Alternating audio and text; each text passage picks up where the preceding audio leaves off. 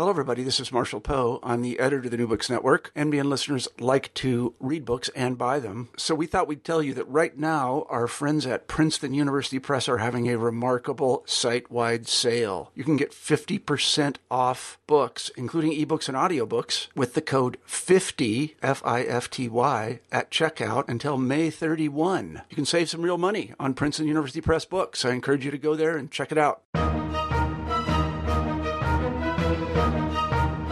With me today is Professor Raymond Jonas, a professor of history at the University of Washington, who is recently the author of The Battle of Adwa, African Victory in the Age of Empire, published by Harvard University Press. Thanks for joining me today, and I'd like to start the interview by asking you to tell us a little bit about yourself, an intellectual biography of sorts, how you came to write this book that we're considering. This is, in fact, a book that I in effect fell into. It's a book that had a clear moment, a clear genesis. It came about in thanks to a visit I made when I was in Boston. I was at a conference there. It was the American Historical Association, and I was part of a search committee. And after a morning of interviews, we were finished for the day, and I decided I needed to get out and walked to the Boston Museum of Fine Arts. And in a way, it was a busman's holiday. I thought, well, I should go and look at the modern European art. And I did that. I was the dutiful scholar. But on my way out, I saw an exhibit of photography.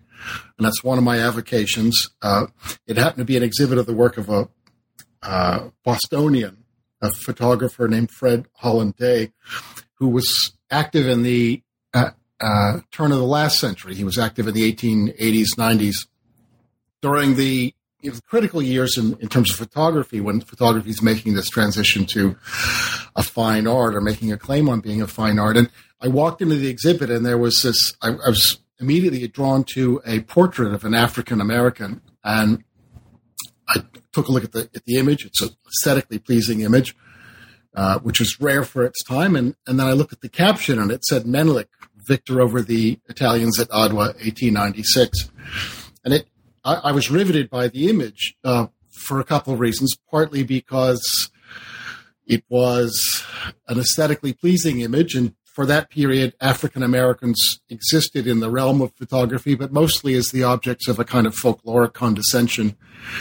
And there are plenty of examples of that. This was instead a kind of an image of grandeur, and it was unusual in that regard, but also unusual because I knew the story of the Battle of Adwa. And what I had not understood until that time was how the story of Adwa, the story of African victory in the Age of Empire, would have played in Jim Crow America. That was the America that Fred Holland-Day lived in. He was of European descent. And I understood, this was clearly a studio shot, and I understood immediately that he had, in effect, sought out an African-American model, brought him into the studio. The photo is laughable in some respects. It's a hodgepodge of Africanisms. He dresses his model with pigeon feathers and brass gadgets and medallions. This is an African monarch of the imagination, but quite clearly he was using the photograph as a meditation on this story, on the Adwa story. And I took that. This was, all of a sudden I understood that there was a book to be written. It would not be Adwa as an African story or as a European story, but also as an American story. And so in that sense, a story that hovers, if you wanted to fix it in space, somewhere over the Atlantic, a truly transnational story. By the time I got back to my hotel, it was snowy January. My mind was racing, and I had already figured out a rudimentary chapter organization. It was a book that took shape in my mind very, very quickly. Well, I like the book because, of course, Adwa is a battle that's familiar to anyone who's interested in military history or teaches it, but it's usually just a kind of almost like a token where, it stands in for the rare instance of an African victory. Of course, there are a couple of others, right. But also of the kind of the ineptitude of Italian colonialism. It's kind of a straw man as an event, I guess. That's true. And I was aware of that. On the other hand, I there were a couple of things that were quite clear to me. First of all, this is not a setback on the scale of, say, the Zulu triumph over the British at Isandlwana, where eventually the British do triumph. I mean, this was a decisive victory, and it preserved Ethiopian independence during the period of High Empire. And for that reason, it deserves recognition, it seemed to me, because it preserves this exception. And the cultural impact, of course, of this exception is enormous, not only in Africa, but also in the African diaspora, where it's clear that, yes, Africans can be free, they can defend themselves, as they had done at Adwa.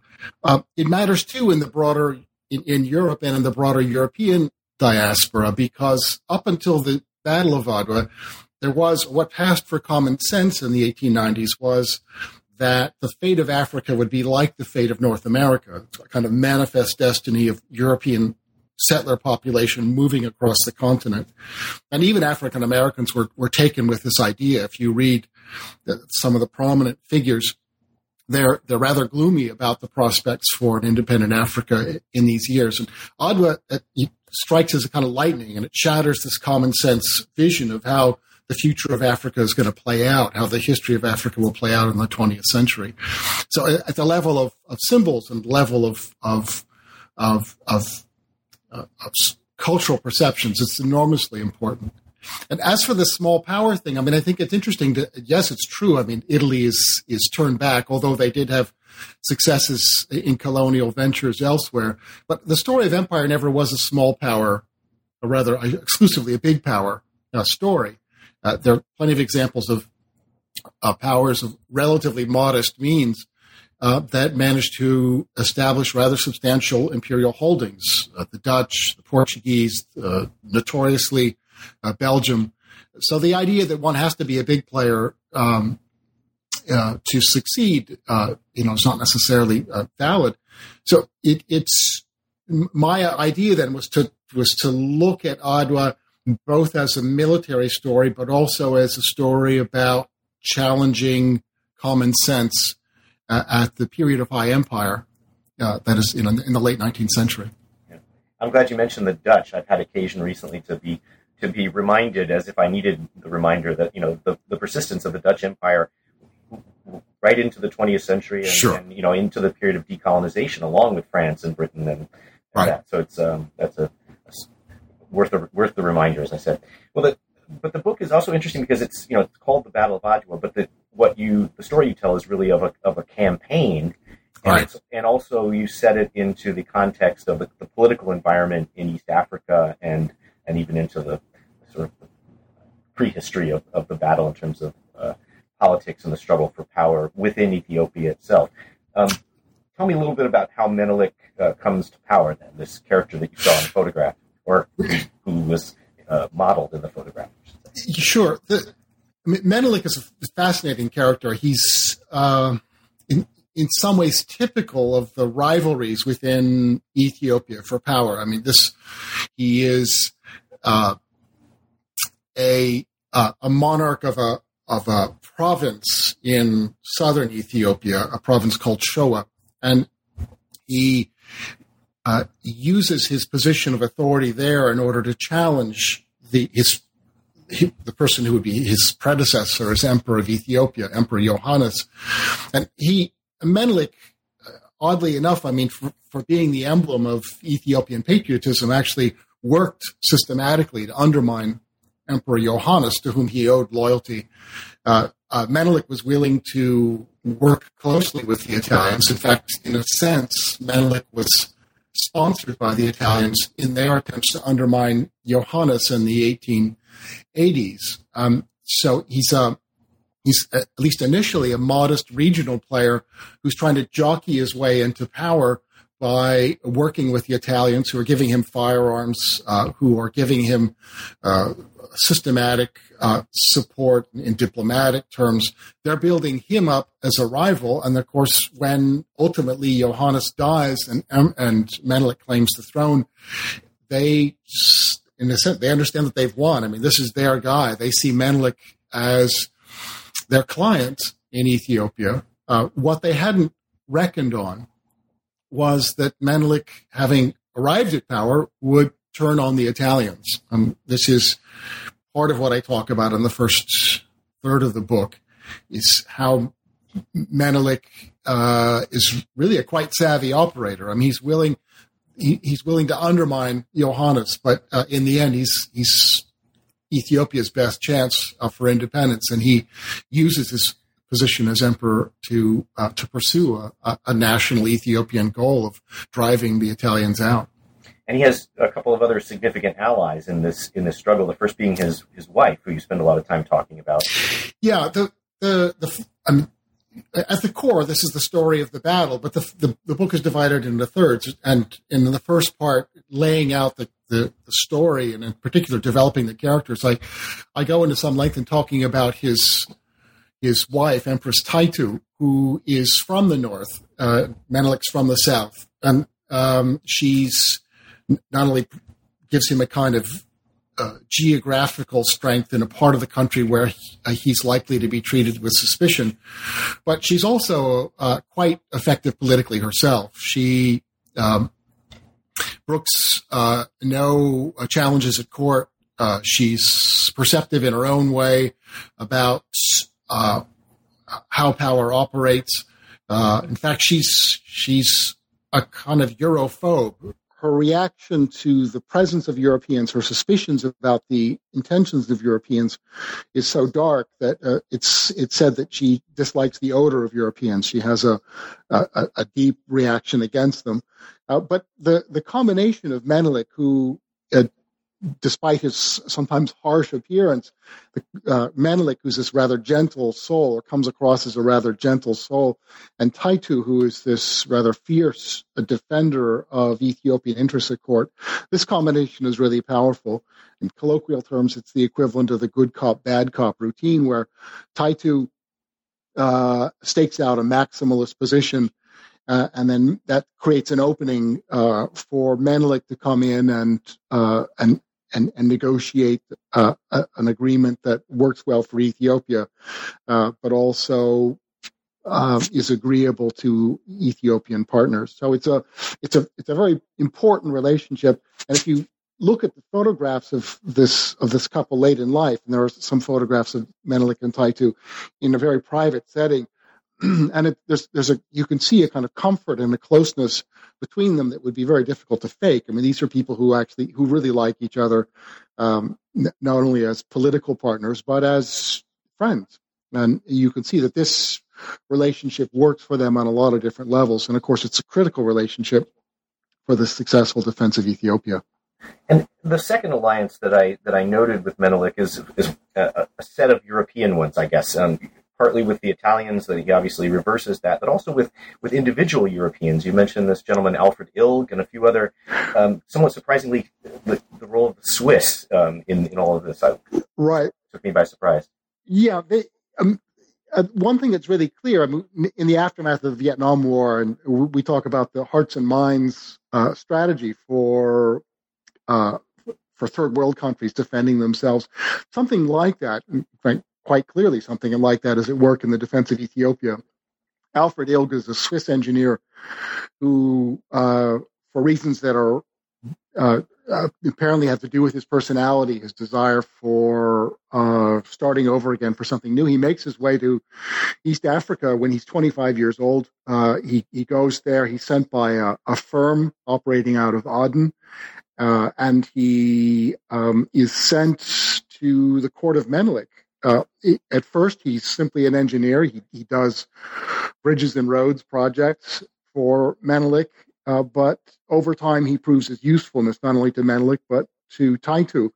And he becomes a kind of factotum. He begins to do not only engineering projects, but he's involved in procuring items that are of interest to the court on his many trips to Europe. So he's deployed to Europe to do things like buy agricultural equipment, buy ammunition, buy a cartridge loader, and whatever it is. If Taitu and Menelik want it, Ilg is the guy that they're going to send off to do it.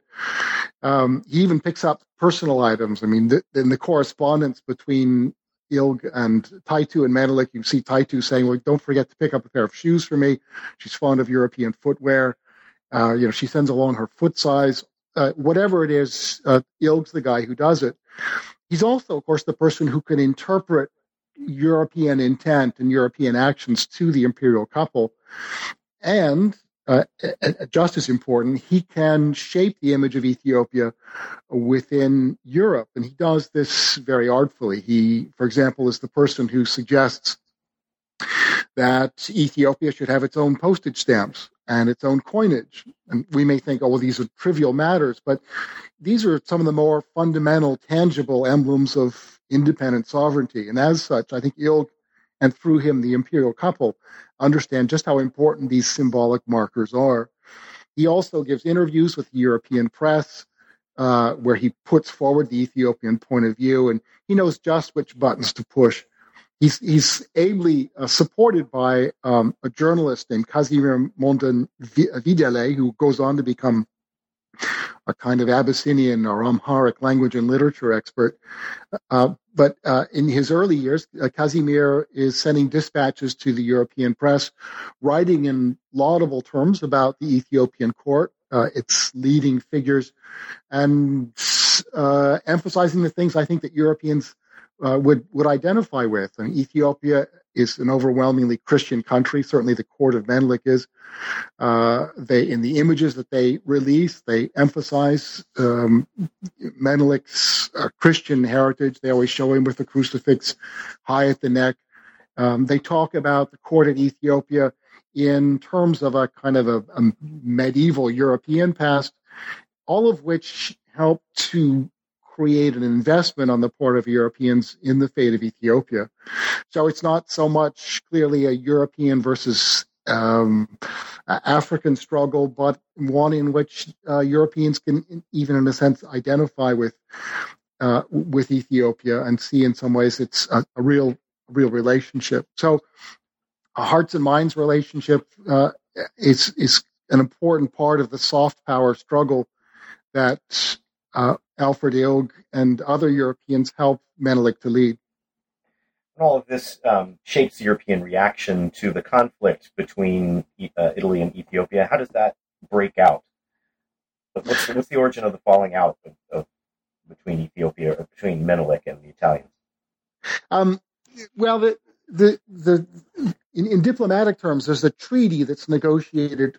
It's actually in the works at the time, in the twilight of the reign of Emperor Johannes. When Johannes dies in a battle against the Mahdi in Sudan, Menelik claims the throne, and the Italians move in, and building on the relationship they've cultivated over the years, they negotiate a treaty at a place called Wuchale, and this treaty becomes the foundation for relations between Italy and Ethiopia.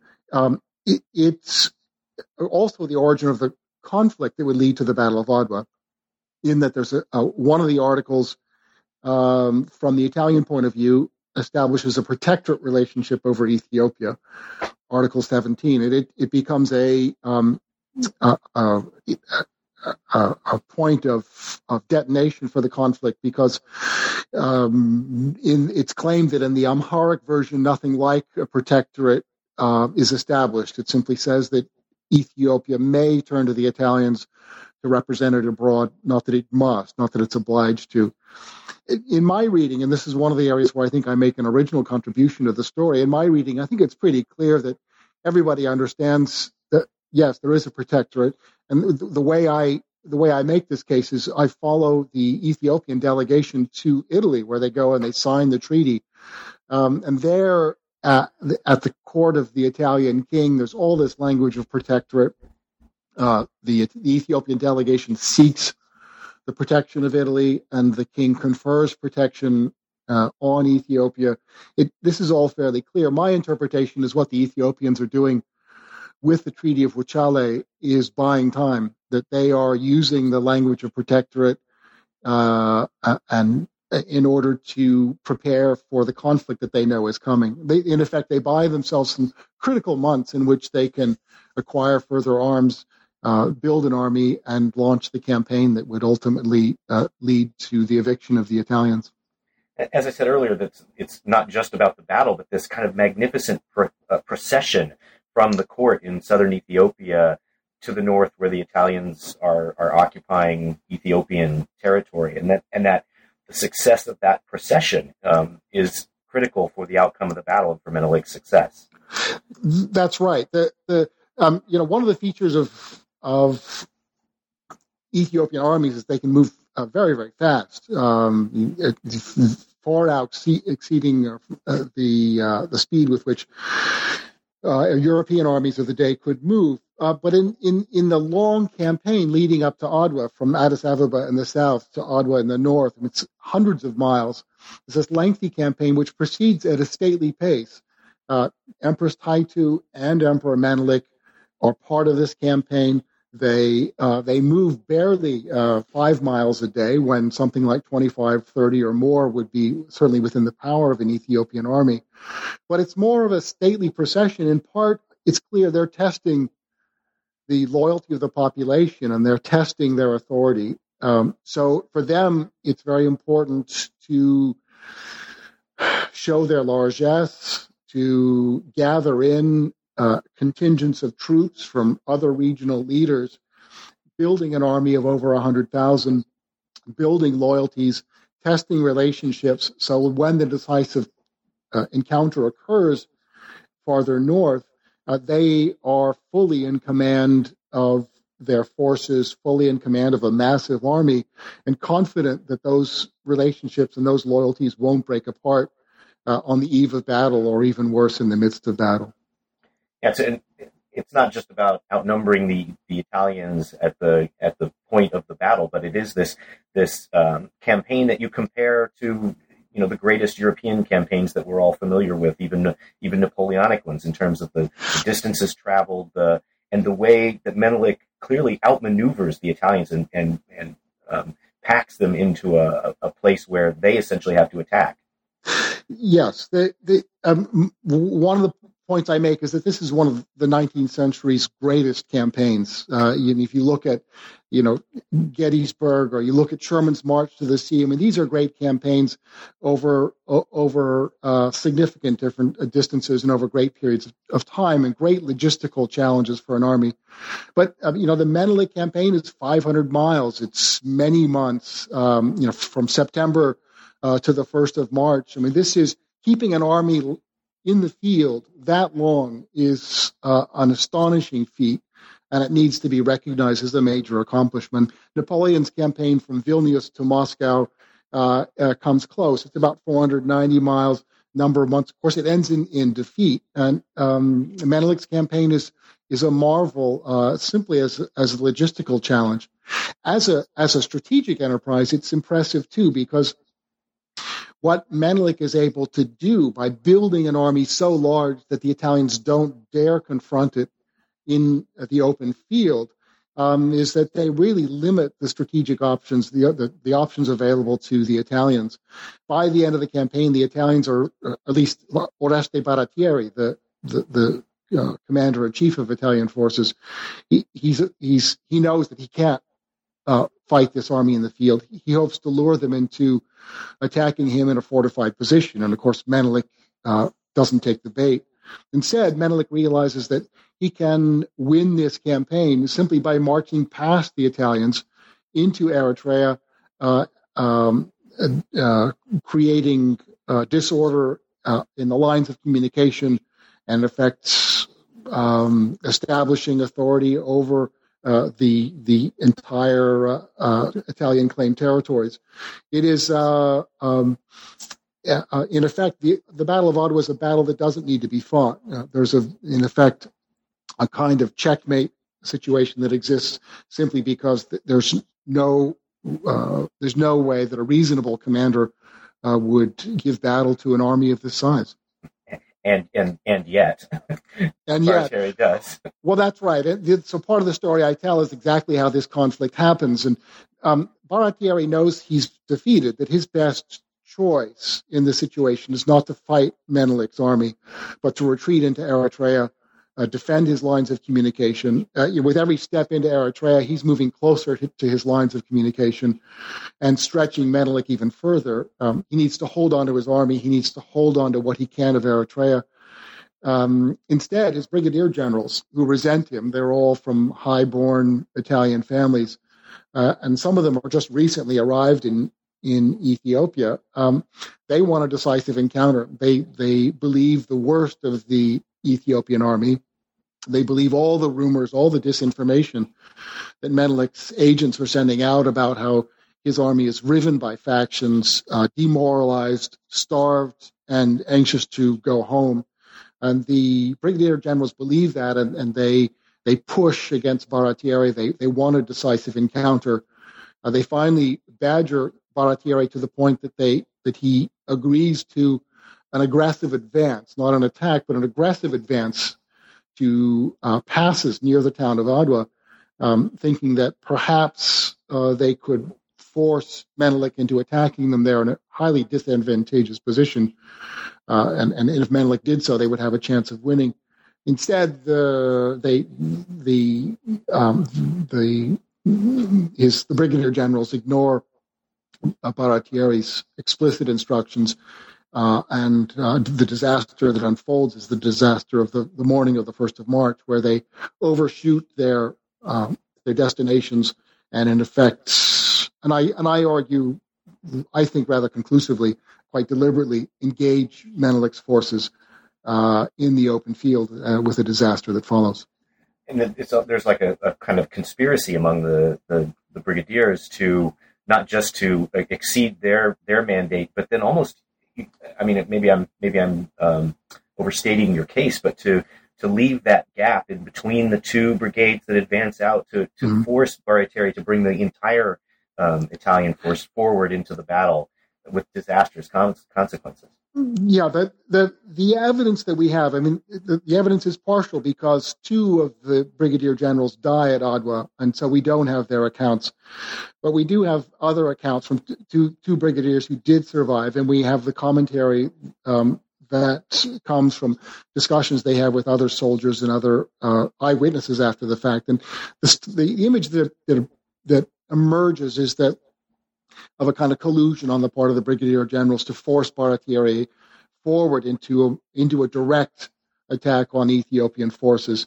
The best evidence of this is that the brigades that are the left and right wing of the army leave a brigade-sized gap right in the center, which serves as an invitation to Baratieri to move his forces up, send a brigade that will occupy that central position and complete the front against the Ethiopian forces. We also have communications from one of the brigadier generals, Albertone, back to Baratieri, in effect ordering him to bring the Aramondi brigade up and fill that central space. I think the evidence is pretty powerful that this is an act of insubordination, really, that leads to disaster at Adwa. And the carnage that ensues is really remarkable. I would say unspeakable, but you write about it in great detail.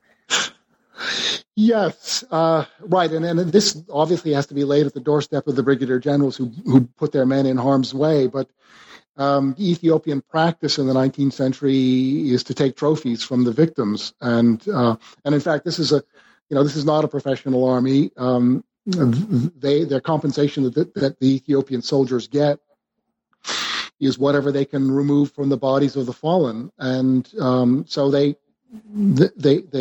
bodies of the fallen are stripped, and trophies are taken. And in the case of Ethiopian practice, this includes castration and taking the scrotum as a trophy. Menelik opposes this, and he had opposed it verbally, and he had told his army that this was not to happen. He actually says, "Don't bring me the testicles, bring me the man," because he knows that the Italian soldiers are worth more as prisoners. But there are mutilations that take place on the battlefield in the aftermath of the battle. And then what happens to the soldiers themselves is difficult too. And this is, and I think, really another very interesting dimension of the battle, in that for the first time, Europeans are at the mercy of Africans in substantial numbers. Over 1,000 Italians are taken prisoner. And Menelik realizes that they represent substantial leverage in peace negotiations, and he marches them back south, back to Addis Ababa. They're billeted on the population. All the hundreds remain in Addis Ababa under the care of Menelik and Taitu. Their story is interesting too, but it is the aftermath, I argue, is at least as interesting as the battle itself. And the whole final third of the book is devoted to the story of these various aftermaths, some of them horrific, some of them actually quite touching. Yeah, that was. I wanted to make sure that we mentioned that the denouement of the battle involving these prisoners, the Italian prisoners, important for the reasons that you just mentioned, but also I kind of appreciated the reminder also that there were Africans on both sides of the battle, the Ascari that formed a significant component of the Italian army. That's right. The Italians early on in their expansion in East Africa realized that they can field a more cost-effective army, and in fact a speedier army, if they hire locals into their ranks.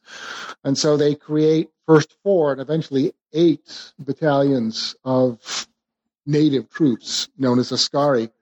They are Eritrean, they are Sudanese, they are even Ethiopian, and they're put in uniform and trained and equipped, and they fight on behalf of Italy in Eritrea and in Ethiopia. But by all accounts, they are quite effective soldiers. They are, in local terms, quite well paid. They enjoy a certain wealth and a certain prestige in the community. Their fate after the battle is horrific too, because they are regarded not as prisoners by the Ethiopians, but as traitors, and for that they are punished by they lose their right hand and their left foot so that they won't fight again. This penalty would be imposed was a matter of debate at court in the aftermath of the battle. Here, too, there's the maximalist faction, and Taitu is part of it, and a more moderate faction, which is anchored by Menelik. But ultimately, it's the maximalists who win out, in part because in the aftermath of the battle, the Ethiopians had lost many, many lives, and there is, as one might well imagine, a desire for punishment. And so I describe these scenes where Ascari are brought forward one by one. They have to submit to punishment, and it becomes, well, it becomes obviously a black mark on the Italians who bring these soldiers into these circumstances, and it becomes, in that sense, a public relations problem for Italy. It also, I argue, is something that has to be kept in mind when we think about the later rupture in relations between Eritrea and Ethiopia. In a sense, there is a river of blood that divides these two. Right. Well, I think we've certainly hit the highlights of this great book. I mean, it really makes clear the way that Menelik's talents as a campaigner, and then as a statesman, involving the repatriation of these prisoners and the preservation of Ethiopian sovereignty. It was really terrific, and I thank you for joining me today. Thank you. It's been a pleasure. I've enjoyed it very much. I always like to conclude the interview by asking you for a book that I might read in the future and feature on the podcast. Do you have any suggestions along those lines? I do. I would recommend Philip Dwyer's Napoleon: The Path to Power, a Yale book that I think is a great read and a nice new synthesis. Not exactly military history, but a good history that probably would be of interest to people who are looking at 20th century issues is Katharina Clark's Moscow, the Fourth Rome, which is published last year, and gives us, I think, a really different take on a major power of the 20th century, obviously the Soviet Union. Well, thanks for those suggestions. I've noted them down, and thanks again for joining me today. You're welcome. It's been a pleasure. You've been listening to an interview with Raymond Jonas, the author of The Battle of Adwa, African Victory in the Age of Empire, new in 2011 from Harvard University Press. This is New Books in Military History. Hope you'll join us again.